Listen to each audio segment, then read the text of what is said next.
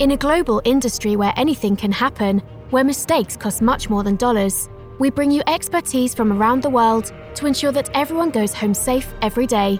The internationally acclaimed Oil and Gas HSE podcast starts now with your host, Russell Stewart.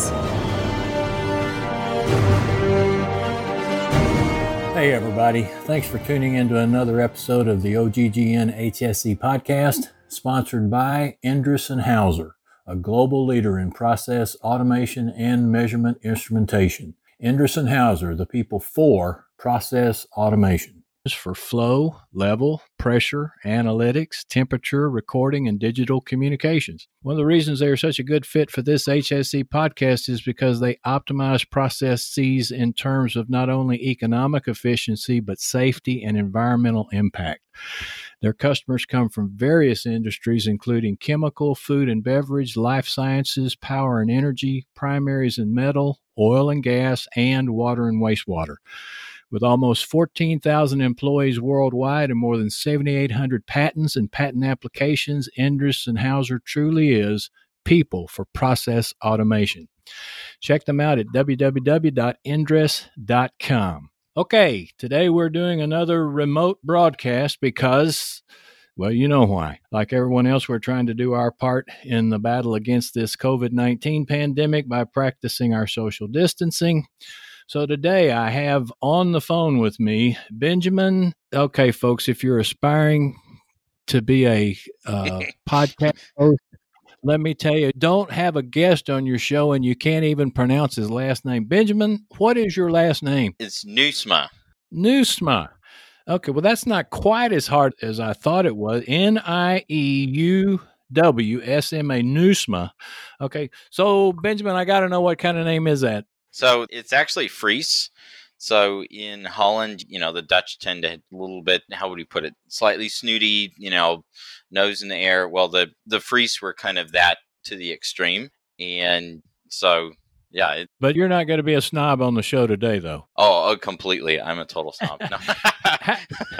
Well, now what you are, they're awesome. What you are is the founder and CEO of, and I don't even know how to pronounce your company's name. Navigo. Okay, Navigo Incorporated. Yes, that's correct. Okay, so Benjamin, I'm looking at your website, Navigo/Inc. Navigo-Inc. Inc.com or Correct. inc.com.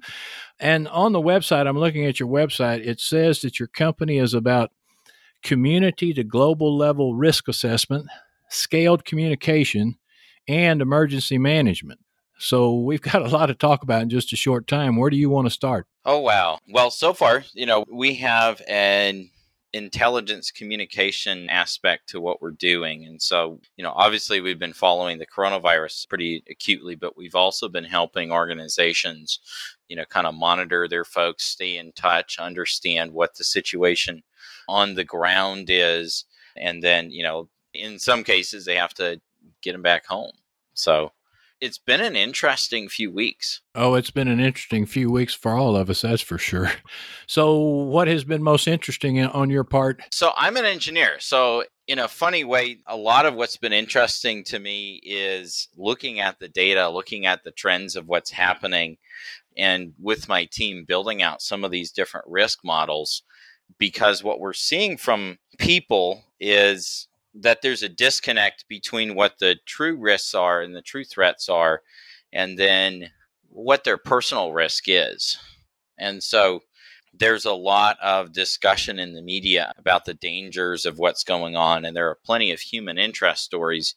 But when you actually look at the numbers behind it, I think that people have a good reason to actually take a deep breath, be careful, but don't panic about this. From a numbers perspective, we're in a good spot. Well, as a matter of fact, at the top of your website, you've got a special note about COVID-19. It says, please check out our COVID-19 specific tools to help people and organizations understand their personal risks regarding the coronavirus pandemic. So you want to talk about that? Yeah, absolutely. So one of the things that we've spent some of our time and effort on recently is helping people and organizations understand what does coronavirus actually mean to them. So which of their people are at risk? where are they at risk, and what's the likelihood of catching coronavirus if they're sick, how likely is it that they actually have it. And what a lot of people don't realize is that the statistical probability of catching it, even with how many cases we have in our country today, is very, very small. And this isn't to say that, we espouse just, go break your curfew, that kind of thing. We certainly support you following your, leaders and policymakers, but at the same time, I think if people actually understand what this means for them, it's incredibly comforting because a lot of people feel like, well, if I step outside, I'm going to die. And the answer is, well, no. Well, the bottom line is, and I want to come back to something that you said in just a minute, but it's, if you get coronavirus, it's not a death sentence. Like, for example, the Spanish flu in 1918, there were people, perfectly healthy people, who contracted the Spanish flu, and in a matter of 12 hours, they were dead. And that was very common, apparently. And I've heard of some serious cases regarding this coronavirus and some speedy type consequences, but for the most part, you have a good chance of survival if you aren't compromised in other areas, right? That's correct. Yeah. If you're healthy and you're not, in your 80s or something like that, I mean, your chances of survival of this are very, very high. And part of the things that's challenging is, from an epidemiological standpoint, when there's a new disease or outbreak, the way that they initially calculate the fatality rate is based on the confirmed cases and then the percentage of those cases which end up in fatality. The challenge has been that in this case, if we're only testing the people who are sick, then we end up with a very skewed fatality number because there's such a large population of people with either light cases or asymptomatic. So if you think of how you calculate the fatality rate for the flu, for example, they know that the flu is about 0.1% fatal. But the way that they actually do the calculation is very, very different based on the body of research on the overall caseload in the community.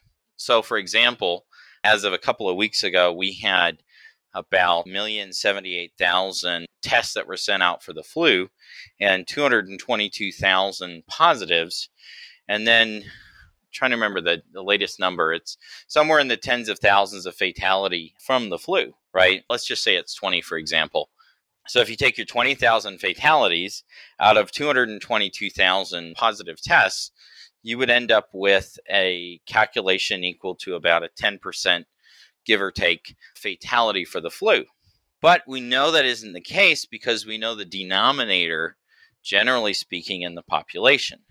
And so the number that everyone's missing currently in our population is the denominator of how many people are actually infected or have, antibodies showing that they have immunity to the disease. That will give us an understanding of the actual caseload in the community. Well, isn't that one of the reasons they call it novel COVID-19? Because they don't know who has the immunities and the antibodies already in their system, or they assume that we don't have them currently. Yeah, there's a lot of assumption that basically nobody has them.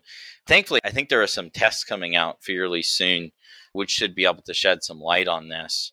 But that's where, again, if people can understand the numbers, even the numbers with the assumption of higher fatality, if they actually look through their chances, and that's what our tool does. We produce this, this personal assessment, and you answer, 16 pretty simple questions. You can do it on your phone.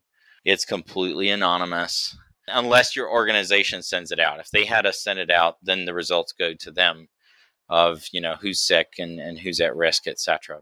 But aside from that, it's completely anonymous, and we'll give you a personalized score. And for like 99% of folks, it's pretty reassuring. Well, that's great. In fact, that was what I said I wanted to go back to a while ago. You said just because you step outside your door doesn't mean you're going to contract the disease. Have they determined, I think you said it's not that contagious. Well, that contagious compared to what? Like other things like Measles. going back to this? Yeah, okay, all right. Right. I mean, there are some hyper contagious things. We don't fully know the R naught of this just because we don't know the caseload. We do know confirmed in a bunch of areas now. And so, the estimates of R naught, also, they're not a constant because it depends on immunity in a population. It depends on, who's gotten it and is now better. It depends on social interactivity. And that's something also that we have data analysis that can show the different levels of interactivity by different kinds of jobs, for example. So there are certain jobs that have a high level of interactivity. And so for those people, it's going to put them in contact with more folks, which then, of course, the more people you interface with, you have an increased risk of catching something. So, but even there, for your average person, if they're practicing appropriate hygiene, they end up in a pretty good spot. Well, you said that you could do this right off of your phone. And as a matter of fact, I'm on my phone right now. So I clicked the little icon at the top of your website. And when you do that, immediately the screen comes on and it says COVID risk assessment. And the title is, How Likely Am I to Catch COVID-19? And what can I do to limit my chances? This short assessment combines data from a variety of sources to help you determine your risk of getting COVID-19. If you feel sick, it also helps determine whether you have the virus or are experiencing a different illness. So take the assessment. So you punch the button there. Says this assessment is completely anonymous, and you begin the assessment. And as you said, there's 16 questions beginning with where do you live. I actually went through and took the assessment. I remember your age category, of course, was one factor, and there were other things. So it comes back, and as I recall, is it like high, low, in between? Yeah. So for your risk of catching the disease, we give you a statistical number. And for a lot of folks, it's like, 1 out of 10,000. For some of them, it's, 1 out of 100,000. Your risk of catching it is really low. And that makes sense if you think about it, because we have 330 million people in the U.S. and we've got, a few 100,000 who are sick with this. So your risk for today is low. Now, if that number increases to many, many millions, obviously, then your risk on a daily basis would go up. Well, sure. Right. But then there's the other question, which is, what does this mean to me? So what's your potential susceptibility? And then we rate that on several different levels, lower risk, medium, higher risk, and high risk. And for those different levels, even if we rate you in a high risk category or the medium risk, in a lot of situations, the statistics are still very much on your side for survival if you get a case of it. But it helps you understand too, kind of how serious this would likely be. And, the media's had different stories lately where they'll find, somebody in their 30s, or they'll find some kid who's come down with a bad case of it. And those are very fine from a human interest standpoint. We're looking at is the preponderance of the statistics, and that's the analysis that we're focused on. So, this isn't to say that it's impossible for a little kid to get a bad case of it, but the caseload that our little kids are almost non-existent, right? Right, exactly. So from a personal standpoint, I can take this assessment just to, again, understand it for my own sake. You don't sell this information to anybody. You're not going to try to sell me anything. That's correct. Yeah. On the other hand, you mentioned if an organization, there is some value, an organization might request this for their employees as a tool for them to come up with a risk management plan or whatever. Correct. Yeah. So what we can do with this is that we can set up a specific version for an organization, and then this will return the results into our system. And in that case, we don't ask for any contact info for the people, but we do ask for their name, their first and last name. And so this allows us to provide the organization with kind of a real-time updated dashboard of what's going on within their organization from an assessment perspective. So if they have a certain percentage of their folks sick, this will show them that. This will show them, what statistically, what is the risk profile of their overall workforce. So for small companies that have, just 5 or 10 people, there's not going to be as much value to that. But for a very large company, there's a lot more value. Or for example, for healthcare providers, if they have, we had one doctor with 900 patients.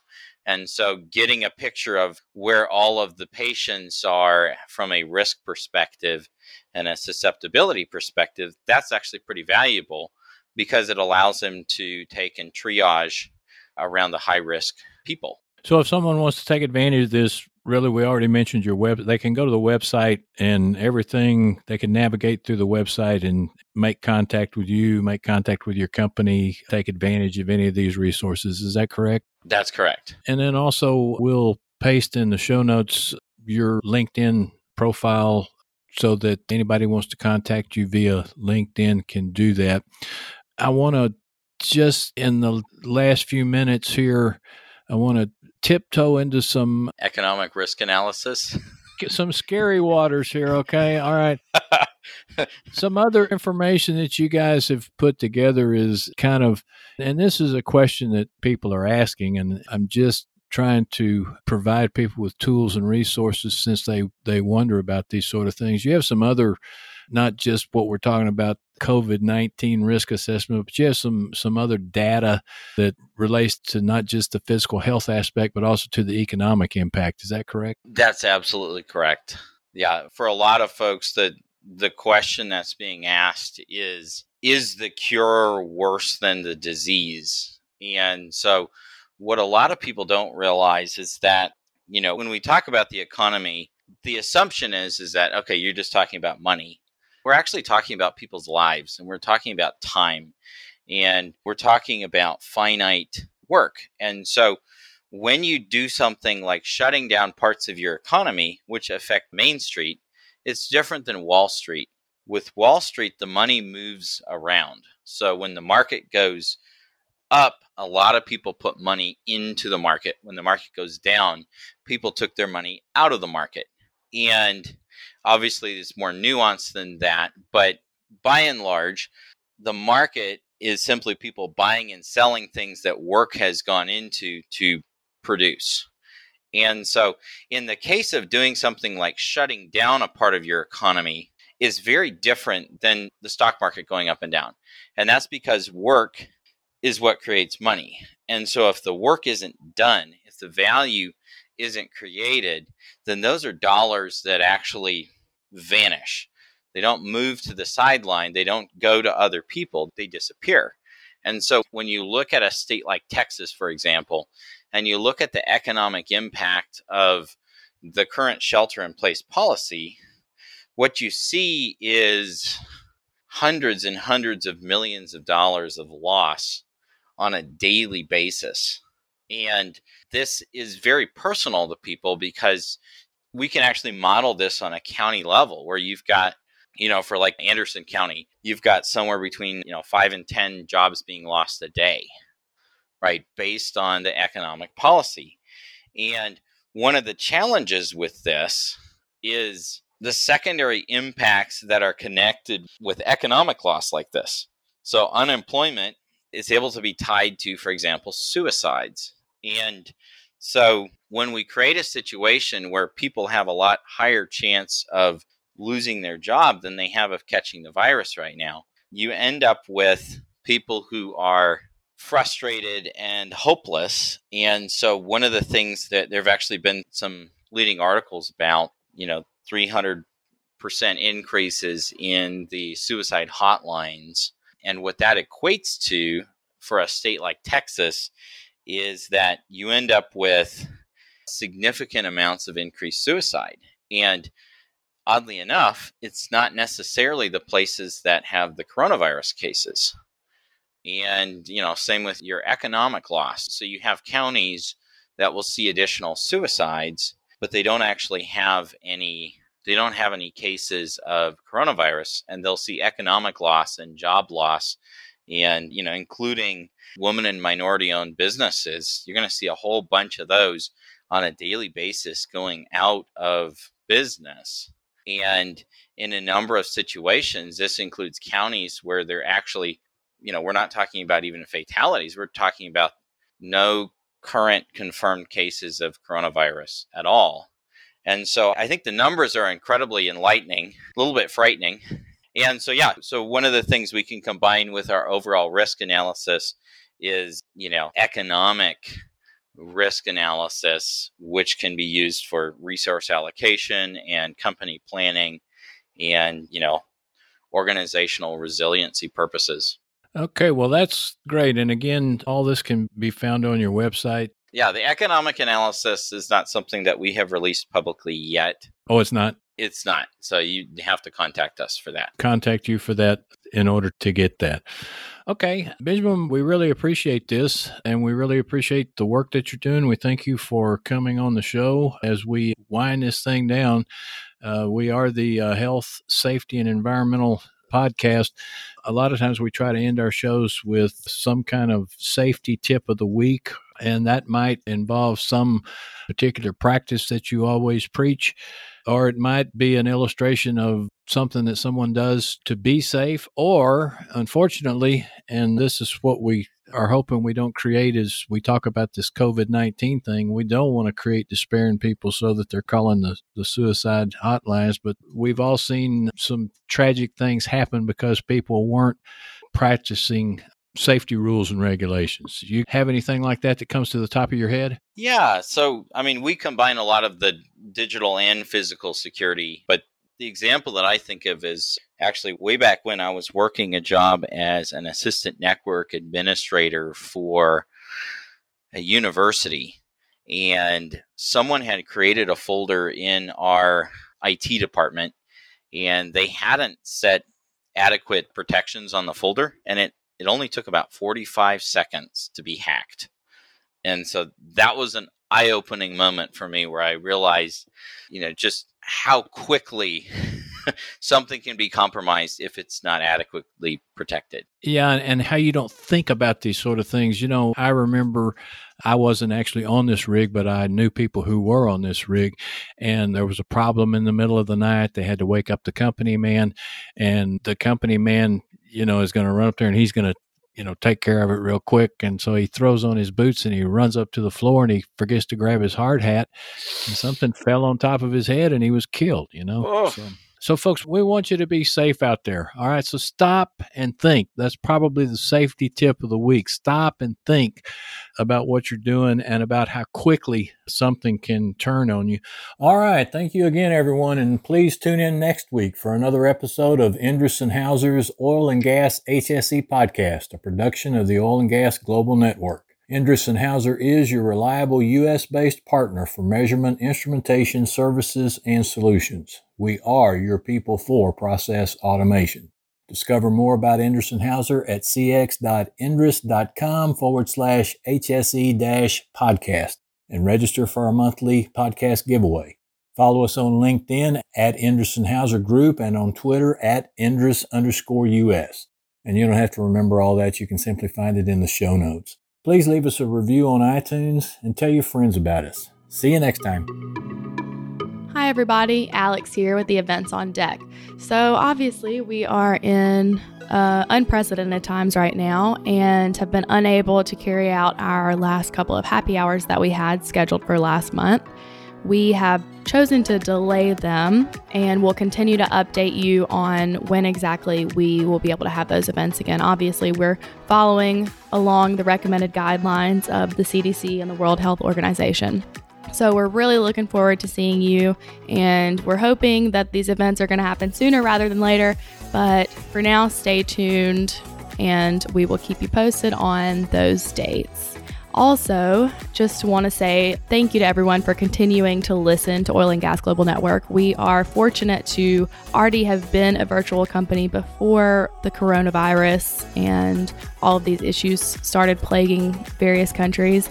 And we just want to continue bringing you guys the best information and, to the best of our ability, keep you informed, especially while everyone is at home, or at least more people than ever before are at home. So we just would like to thank you for continuing to tune in and continuing to listen. And we hope that everyone is staying safe. And we wish everyone the best. And thanks again. Tune in next week for another engaging episode of the Oil and Gas HSE podcast, a production of the Oil and Gas Global Network. Learn more at oggn.com.